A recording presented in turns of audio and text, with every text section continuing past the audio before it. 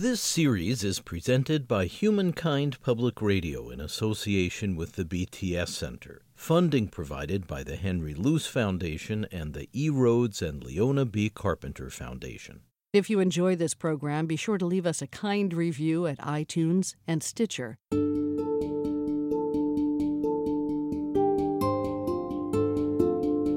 You're listening to the Spiritual Care Podcast. I'm David Freudberg.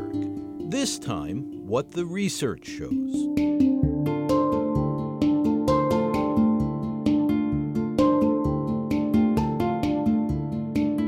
the American population right now, among people with serious illness, when you ask them what helps them cope with that illness, the vast majority of people, 2/3 or more, depending on kind of demographic background, will say religion, spirituality, faith is the most important thing helping them cope with serious illness. It's just one of the most important resources that people have to help them with hard times.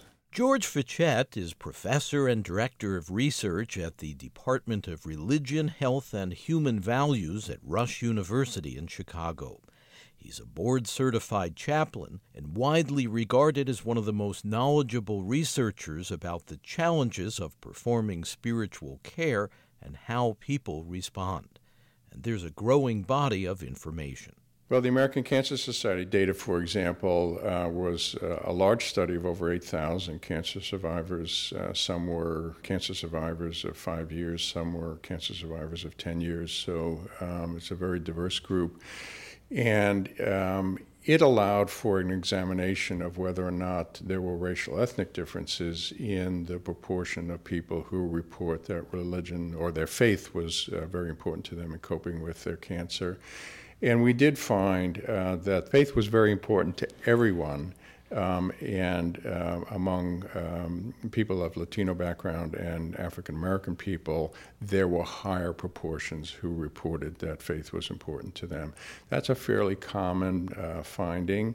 Older people, racial ethnic minority people, some cases women more than men, will report that religion, spirituality is important to helping them cope with their illness.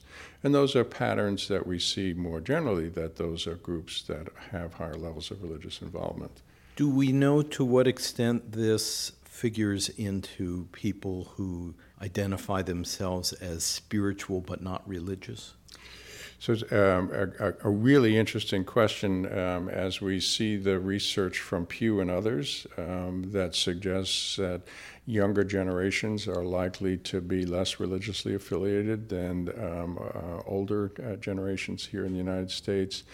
That a growing number of people are identifying themselves as not religiously affiliated but still spiritual. To what extent is faith or religion or spirituality important to them in coping with illness or other difficult situations? And it's a little bit early days to know completely the answer to that, but the few studies that we have suggests that even in these groups that don't have a strong religious affiliation, religion and spirituality plays a very important role in coping with illness. So one of my colleagues, the senior chaplain at Cincinnati Children's Hospital, has done a study with adolescents and young adults receiving bone marrow transplant, age group that we think may be less religiously involved, and they were very, very surprised to find that religion and spirituality played a very important role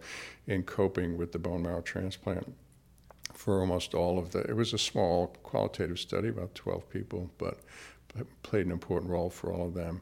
Toward meeting that need, spiritual caregivers, who number an estimated 20,000 in the U.S., perform their work in a wide variety of venues, from prisons to the military to healthcare to academia.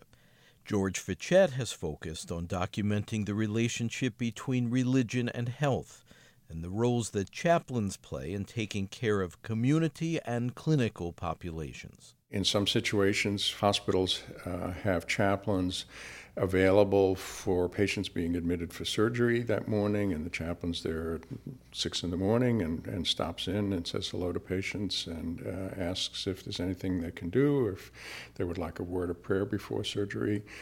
And so in those situations, chaplains are having brief kind of supportive visits with people and offering prayer and blessings as they go into surgery. In other cases, chaplains are involved in end-of-life care or palliative care, or patients and families who are in intensive care, getting to know them, getting to know their situation, developing a relationship in which the patients or families feel comfortable and trusting of the chaplain. And the chaplains then can become a very important kind of supportive resource for patients and families who are trying to sort out the meaning of the illness, what the course of an uncertain, unpredictable illness is going to be. In confronting illness, patients and their loved ones face many unknowns. Often surgeries are successful, but sometimes not. A medication that has worked for many patients may be ineffective in this case. The best efforts of the medical team could fall short.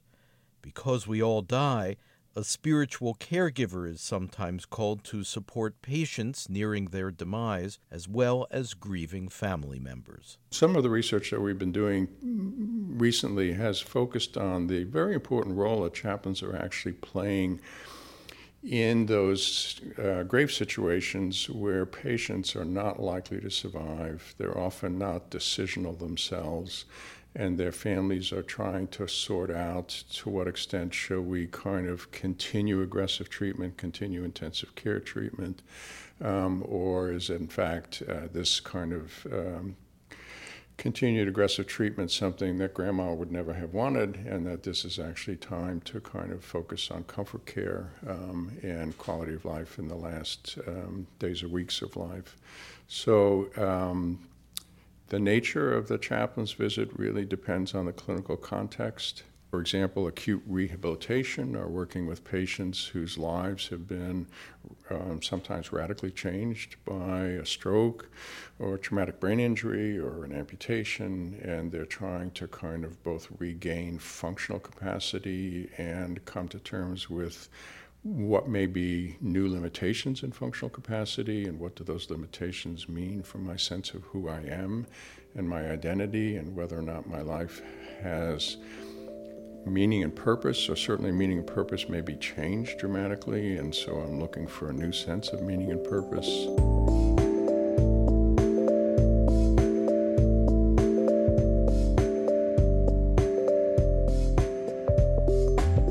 George Fichette has authored several important texts reflecting his study of chaplaincy research. Books he's written or edited include Evidence-Based Healthcare Chaplaincy, Assessing Spiritual Needs, as well as a compilation of case studies, Spiritual Care in Practice. One of the cases is the story of Chaplain Catherine Peterman at the Mayo Clinic, working with a 16-year-old girl who had been in a single-person automobile accident and had suffered a very high spinal cord injury and was now quadriplegic. And in the first week or two of her rehabilitation, she worked very hard in rehabilitation and was hopeful that she would recover, and shared her mother's belief that if she prayed hard enough, God would give her a miracle and heal her spinal cord injury. And as the weeks progressed, she realized that the likelihood of that miracle was not going to happen, and she began to become very depressed and no longer cooperate with any of her therapy. One can only imagine this young lady's state of mind: overwhelmed, disheartened, confounded at a time of tragedy when someone might need a friendly presence and a caring listener. The chaplain had developed a good relationship with her. This young woman, whom in the case study is called Angela, actually refused to talk to any of the therapists. And so at that point, the team said to Chaplain Peterman, we really need you to kind of try to understand what's going on with Angela and see if you can be of help. And so the case study in the book reports a very moving encounter in which Angela begins to kind of share her realization that she is quadriplegic and will be, and the despair that she has over this change in her life, and asks Chaplain Peterman the question, why did God break my neck? Angela had held the belief that God would never give you more than you can handle, yet she was clearly overcome by her misfortune. The chaplain's response was all about empathy. How difficult it must be to face what you're facing. How difficult it must be to feel like God had broken your neck and turned his back on you and is no longer listening to you. And Angela responded by giving voice to her deep grief. And as Angela pours out that anguish, it begins to diminish just ever so little.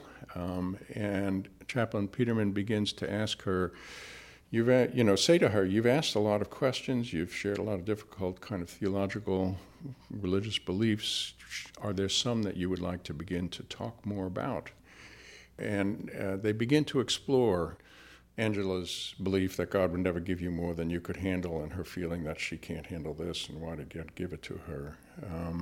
And in that process, Angela begins to realize she can ask difficult religious questions. She can express the anguish and despair to God and to the chaplain, and feels less isolated and feels a little less despairing and a little bit closer to God, who may be willing to listen to this pain. So the one visit doesn't settle it all, but it begins to soften it. And in that softening process, Angela begins to feel like there are ways that she can go on living and face ways in which her life is dramatically changed, and begin to find meaning in that context. So in a case like this, says George Fichette, the role of the chaplain is to facilitate the patient's own exploration of her situation in light of whatever belief system and faith she maintains, and to support a process by which the patient caught in this predicament can discover new interpretations and perspectives for those beliefs. Sometimes chaplains remind people of things about their faith that they may not be remembering. So it's not uncommon for faithful, for example, Christian people, to feel like doubt in God's love and care is a sign of unfaith. And chaplains will frequently remind people that times of doubt are a common part of the journey of faith. And that many faithful people, including important people in Scripture, are people who have had times of doubt. So there is this, I think, key component of helping people explore their own resources to find new ways of making meaning. Sometimes chaplains will teach people new approaches to prayer or meditation or devotional reading or other kinds of religious or spiritual practices that they were not aware of that might help them find a greater sense of peace in times of anguish, might supply them with new insights about their relationship with the holy. The kind of key component is a facilitation, kind of helping people discover for themselves.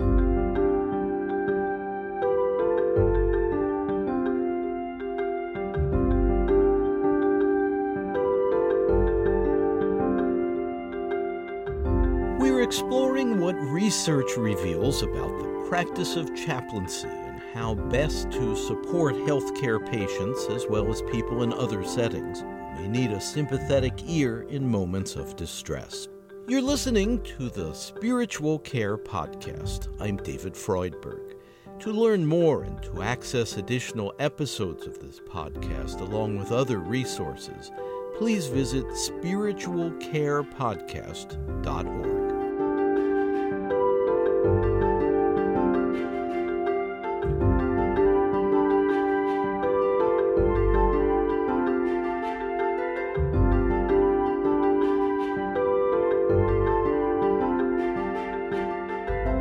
Another venue where spiritual care is being studied is Duke University in Durham, North Carolina, where sociologist Karen Steinhauser is professor of population and health sciences and medicine.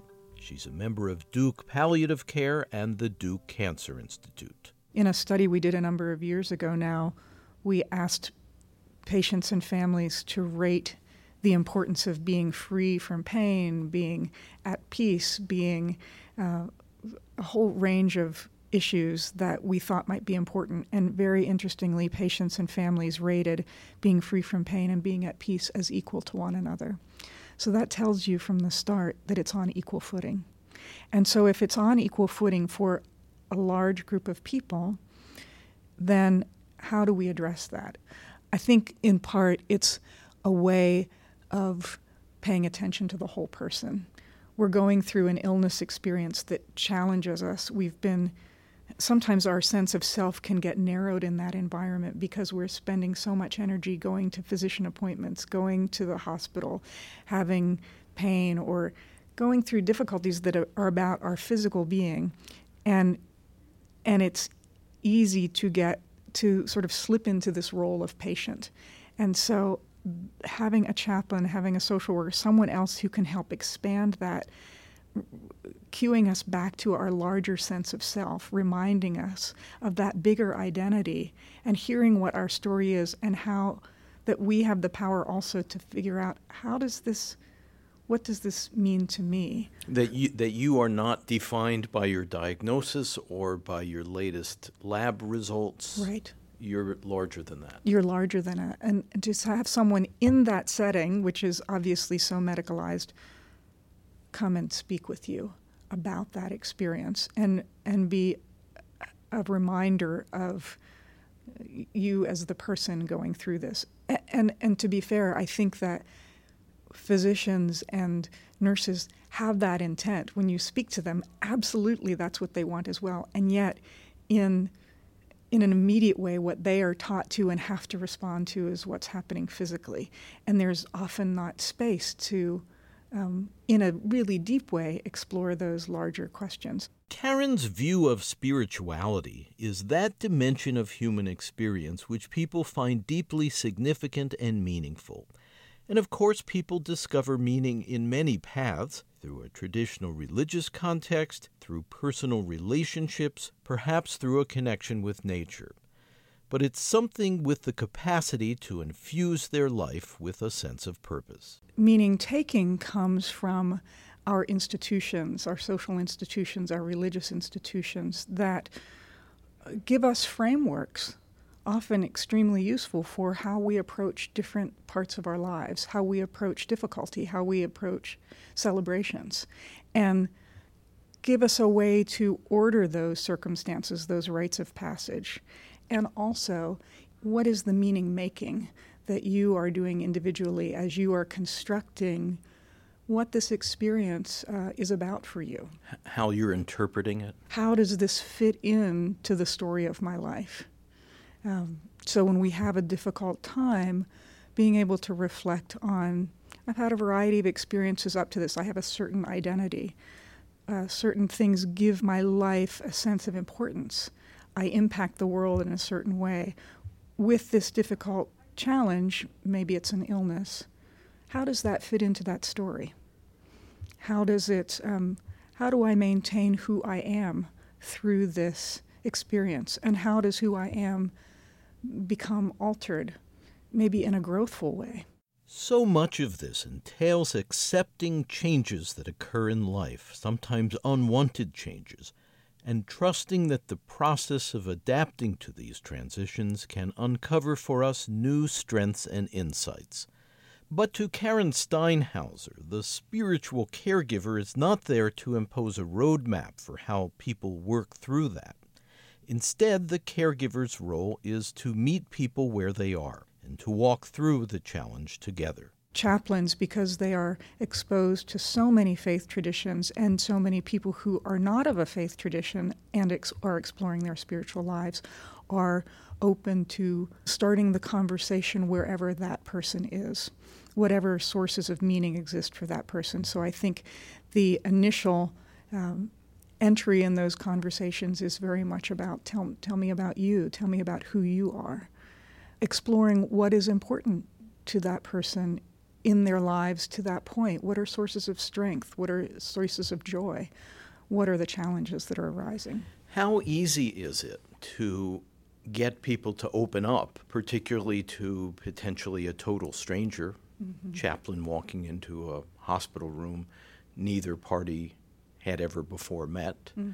Suddenly, a very intimate discussion is being introduced.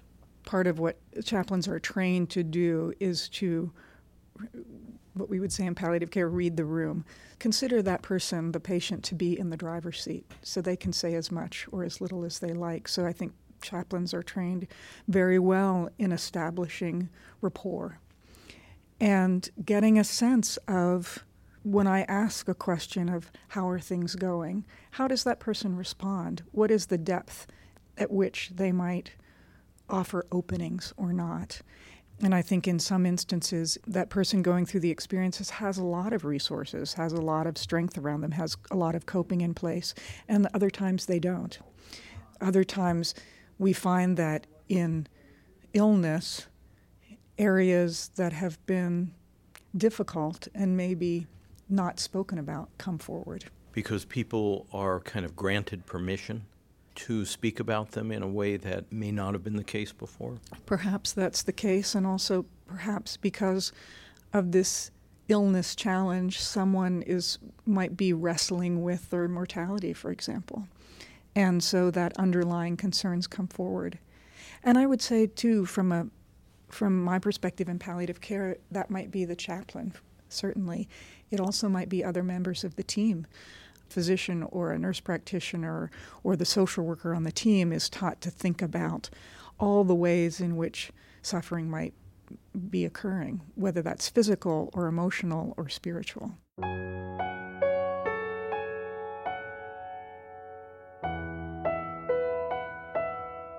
Sometimes chaplains are called to assist in family situations that can be wrenchingly painful. There's one study from Scotland involving typically young couples who experience the birth of an infant that has died in the womb. According to protocol there, the maternity ward midwife, when the situation feels stabilized, would mention to the couple that a chaplain would be coming to see them shortly.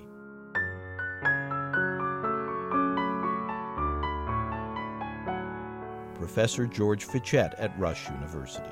About 6 weeks after the stillbirth, a researcher interviewed the parents and said, when the midwife said the chaplain was coming, what went through your mind?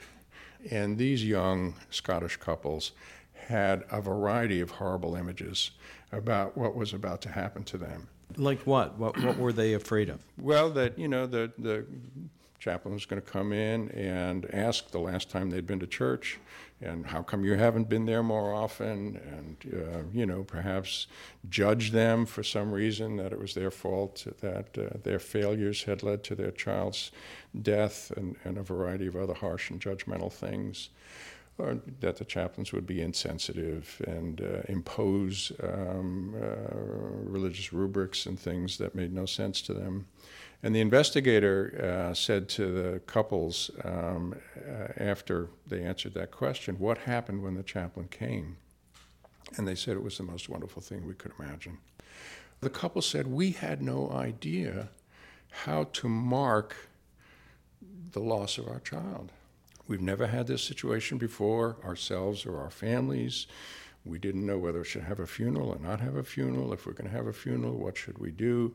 And the chaplains helped each couple create the right ceremony for them.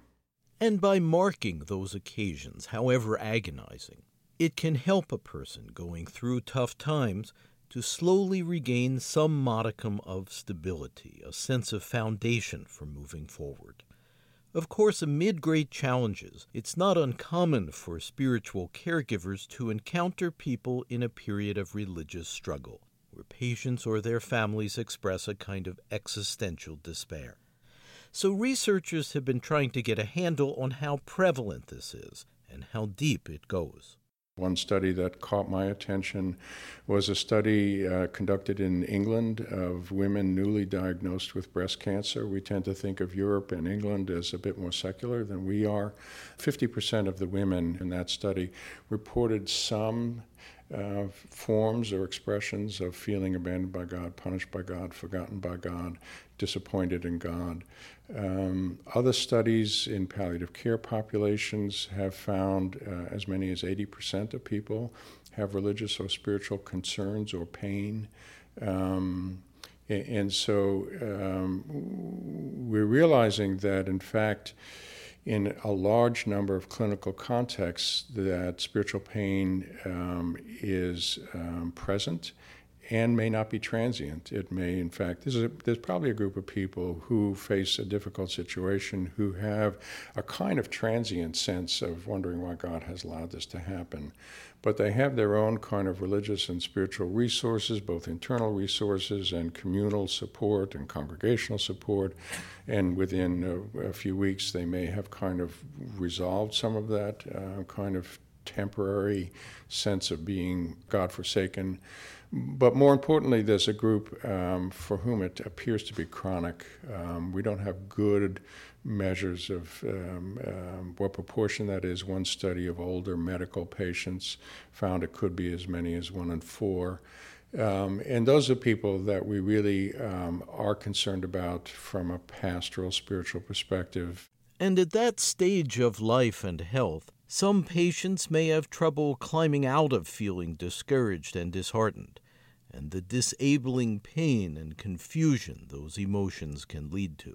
We know that feeling that way just doesn't feel good. It's just accompanied with a great deal of despair and depression. And there's research that has actually suggested that people who are deeply feeling abandoned by God or punished by God will have more depression, they'll have more anxiety, they'll have poor quality of life. And over time, they may actually have poor recovery. And one study has actually suggested that feelings of spiritual struggle may actually be associated with a greater risk of mortality in a sample of 500 older adults who were followed from their hospitalization for 2 years afterwards.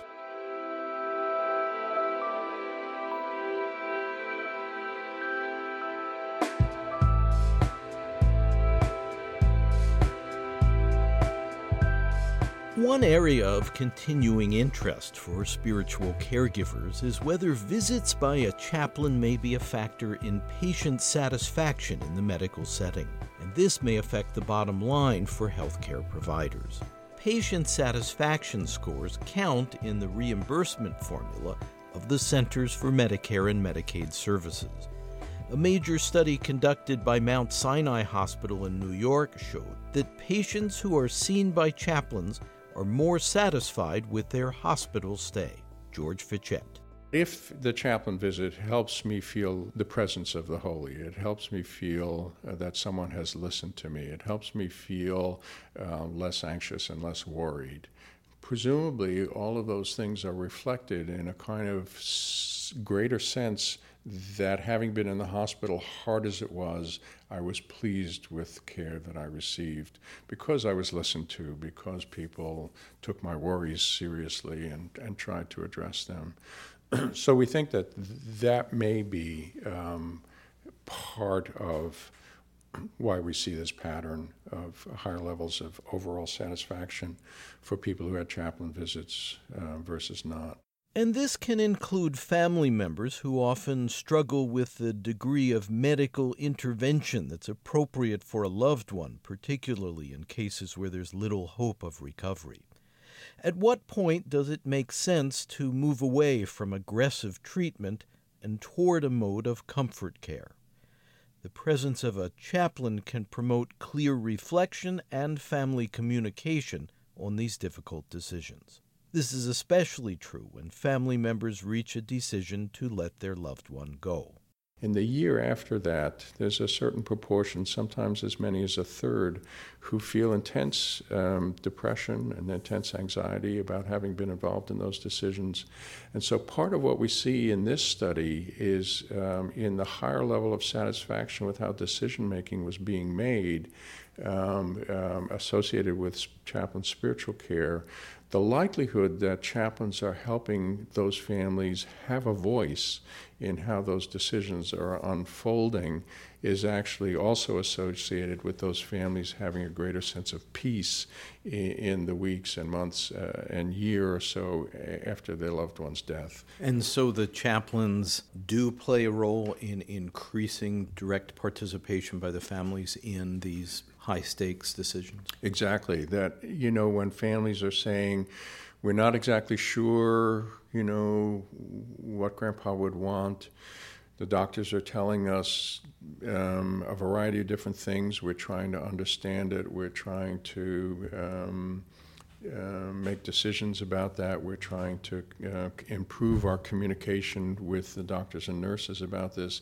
The chaplains are often helping the families think out loud and affirming that those questions that they're trying to weigh are important questions and that the chaplain is hearing them and helping them sort it through. The chaplain is helping them feel like the medical team is also ready to hear and dialogue with them about that. And sometimes in cases where the families are actually kind of divided within themselves and they're trying to kind of come to some consensus, the chaplains can often help with that.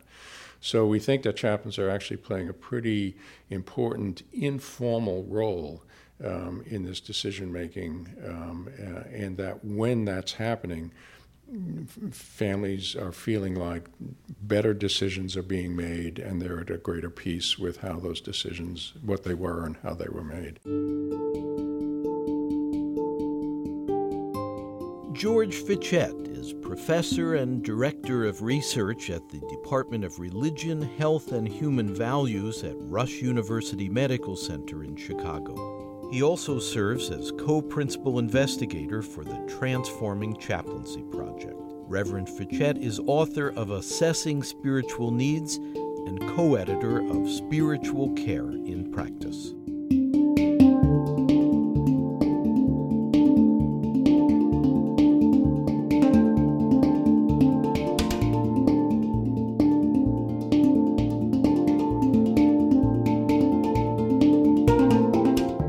Listening to the Spiritual Care Podcast. I'm David Freudberg. Studio recording by Doug Sugarts. Editorial assistance from Andrew Andresco, Maggie Mantis, Kathy Graham, and Ken Rogers. Webmaster Brian K. Johnson. Special thanks to Connie Goldman. The Spiritual Care Podcast is presented by Humankind Public Radio.